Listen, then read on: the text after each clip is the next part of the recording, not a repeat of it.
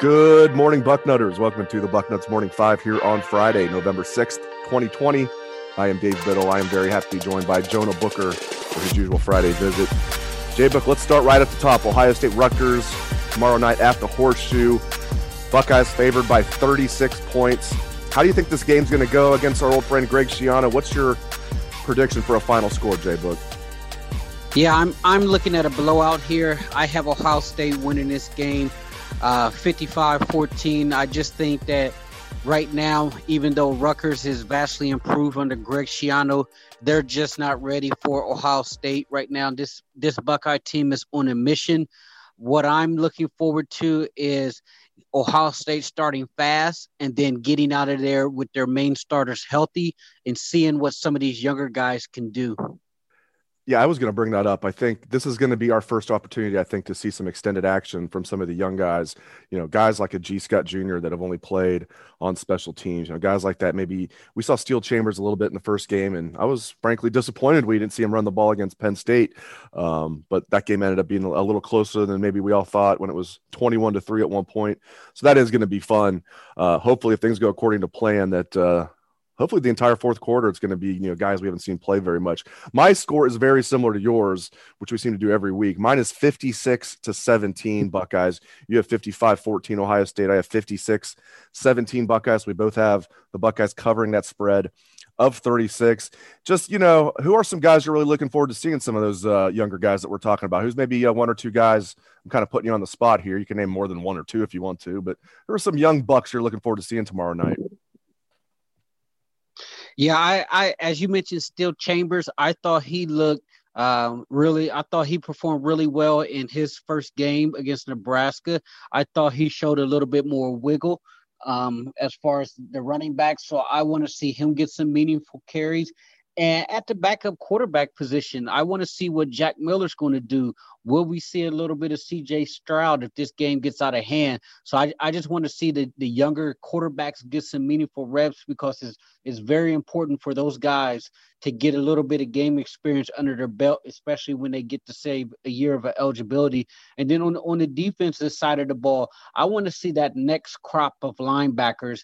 And you and I have been talking about them for a year or so now, and we always joke that, we call them the younger linebackers because they haven't played much, but they're actually, juniors and will be considered upperclassmen, but they haven't played a whole lot of football. So I want to see that next round of guys at that linebacker position to see what they can do. What's good about those guys, I was thinking that they were good because they were going to play this year. None of them were going to redshirt unless they got hurt. I'm thinking, man, they're really only going to get 1 year of playing time at Ohio State. But now, because anybody can take a redshirt year this year and get that extra year. I mean, those guys will be fourth-year juniors next year, and unless one of them blows up, which is entirely possible. They'll be back as well in 2022 as fifth-year seniors. So I really like that. Yeah, I'm looking forward to seeing those linebackers. That's a good point. Speaking of linebackers, Justin Hilliard had to miss the game last week at Penn State because in the morning took an antigen test for coronavirus, and it came back positive. And then he took the other test, that's the more accurate of the two, and it came back showing that he was actually negative, and it was a false positive. Despite the fact it was proven he did not have the virus, Justin Hilliard was forced to miss the game due to the Big Ten's infinite wisdom here. They allowed him to stay on the sidelines, so they obviously knew he wasn't contagious. He's allowed to be in the sidelines, but he couldn't play in the game. And Ryan Day said the rationale for that was, we finally learned yesterday, the rationale for that for the Big Ten is they said not everybody in the Big Ten has the capabilities to get that second, more accurate test in such a short period of time. So they wanted the playing field to be equal. And Day mentioned it was just something everybody had to agree to get the season started.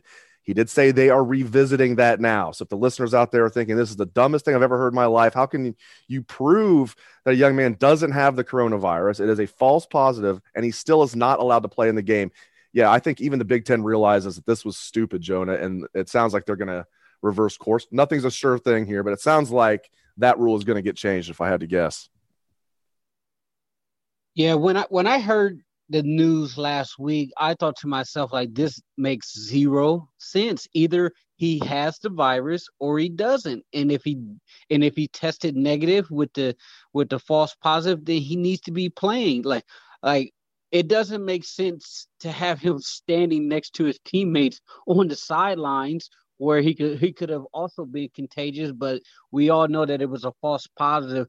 And I just it's the story of the Big Ten this year. They rushed through everything because they got caught with their pants down, and they wanted to get the season started as quickly as possible. So they put in a bunch of these arbitrary rules that make zero sense, and this is one of them.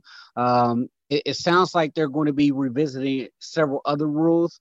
I know the Wisconsin beat writer said that it looks like the Big Ten is going to revisit not allowing any fans. They're going to start allowing somewhat a small portion. So hopefully that's true.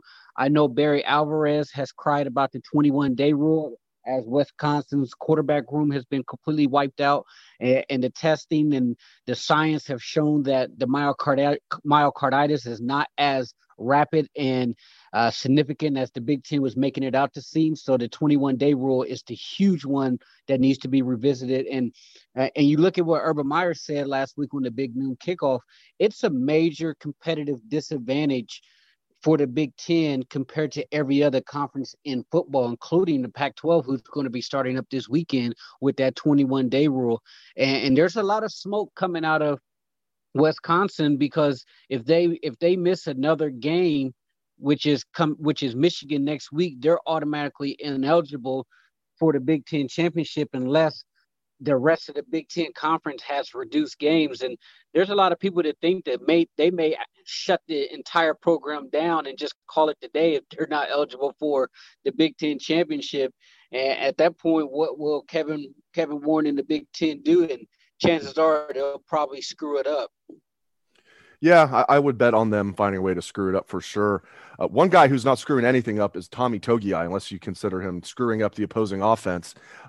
This guy is just crushing it in there. He's playing at an all-American level, and I don't mean like honorable mention. I mean like first-team all-American level. Now, it's just 2 games, but he's an absolute wrecking crew in there. 3 sacks against Penn State for Tommy Togiai as a D tackle who's getting double teamed a lot, had 3 sacks. You just don't see that. It's unbelievable how well he's playing. And Haskell Garrett as his running mate in there. And those 2 guys are close buddies. It's just so good to see. We talked all off season, and I know you and I were both high on Tommy Togiai, but we were concerned about D tackle depth.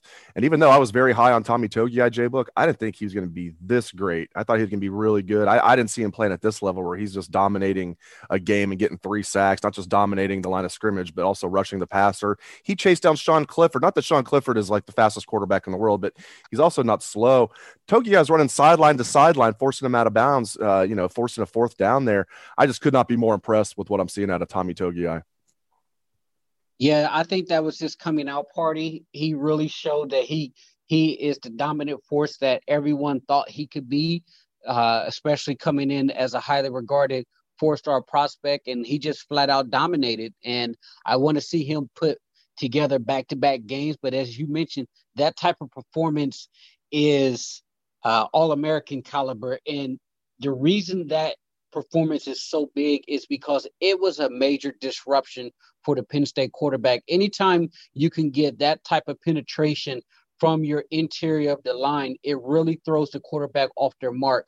You start to create happy feet. The quarterback starts to get flushed to the outside, which allows the Jonathan Coopers or the Zach Harrison to clean it up. And just seeing the tandem of Haskell Garrett with him playing at a high level, it should make a lot of Buckeye fans smile, because coming into the season, I said if you can just get Haskell Garrett and Taron Vincent on the field, that's going to be a cherry on top. Now what do we have? You have Haskell Garrett playing his best football as a Buckeye. He's been dominant the last 2 games. And if you look at his technique, it's been excellent. He's been creating a lot of pressures. He's been blowing things up. Now that you have Big Tom coming along, I'm very excited to see how they continue to progress, but also seeing Taron Vincent, even though he didn't make any splash plays, just getting your former 5-star highly regarded defensive tackle on the field is a cherry on top, because he's missed a lot of football with injuries. We didn't know what we were going to get out of him. There were times when, people were saying he was missing from practice and he wasn't available. And then here we are, boom, Penn State, he's showing up, even though it was a personal foul penalty. I'm still happy to see him on the field, because that position was one of the biggest question marks coming into the season, and it's starting to look like it's one of the strengths on the defense. No question about it. And on the flip side, on the defense, how concerned are you about corner, with the way the starters are playing with Sean Wade and Seven Banks, but maybe even more so, Jonah, the depth at corner after the season ending injury to Cam Brown? Just how concerned are you about the Buckeyes corners?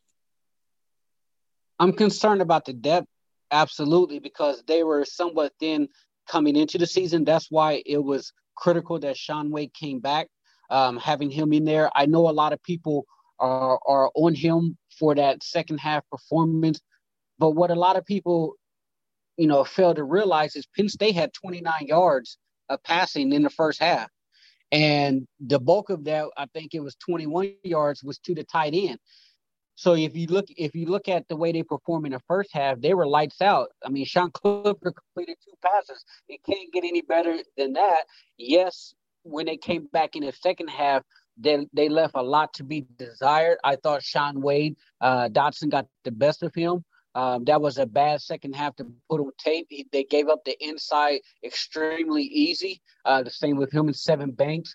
But the thing that people also have to keep in mind is Sean Wade is playing on the outside for the first time in his career. He's always been a guy that's been on the inside. It was always Okuda and Arnett who were on the outside, and Sean Wade with his length, he was able to lock things down on the inside. So this is his first time playing on the outside. He's playing in a somewhat newer scheme with Kerry Combs. And if you watch the first 2 games, they do a lot of passing off in the secondary, meaning they let guys go and they rely on the linebackers and the safety to pick up a lot of those guys who are running free in the middle. They did a great job at times, and you'll see some type of breakdowns. And Kerry Combs said they'll work on allowing the free releases to the inside. But the thing that I'm encouraged about is those guys show what they can do in that first half against Penn State. It's not an effort issue. It's a technique issue. So as soon as they clean that up,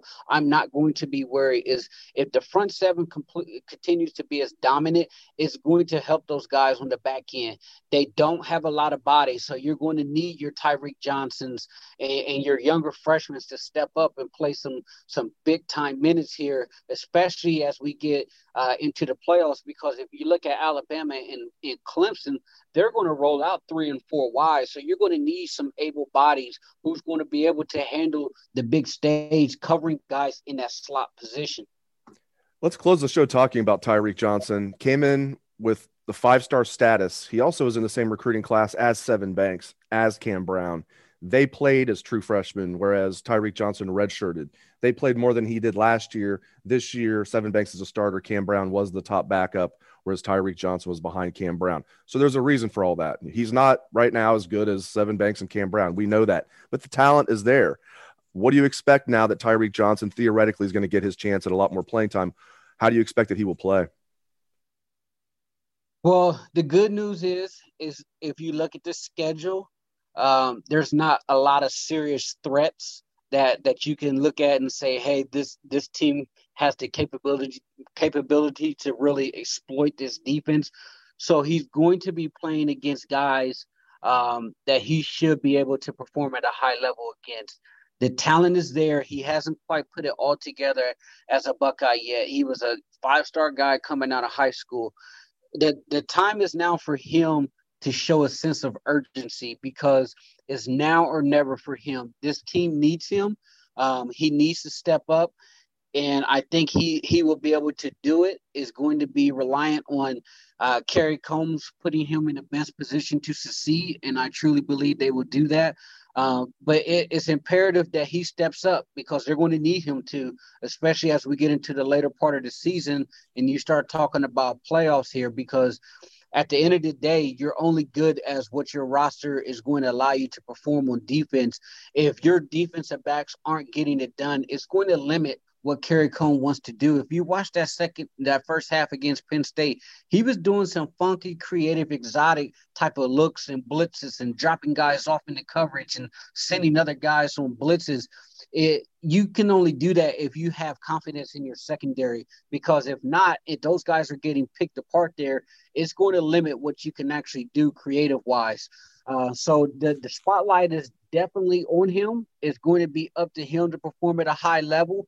He's given the opportunity to succeed, but it's going to be up to him to perform at this high level, and the expectations as far as his rankings and being able to show that he belongs and he can play at this level. Fantastic stuff as usual from Jonah Booker. Thank you very much, JBook, and thank you to all listeners out there for tuning into the show. Enjoy the game tomorrow night, Bucknutters, and thanks again for tuning in.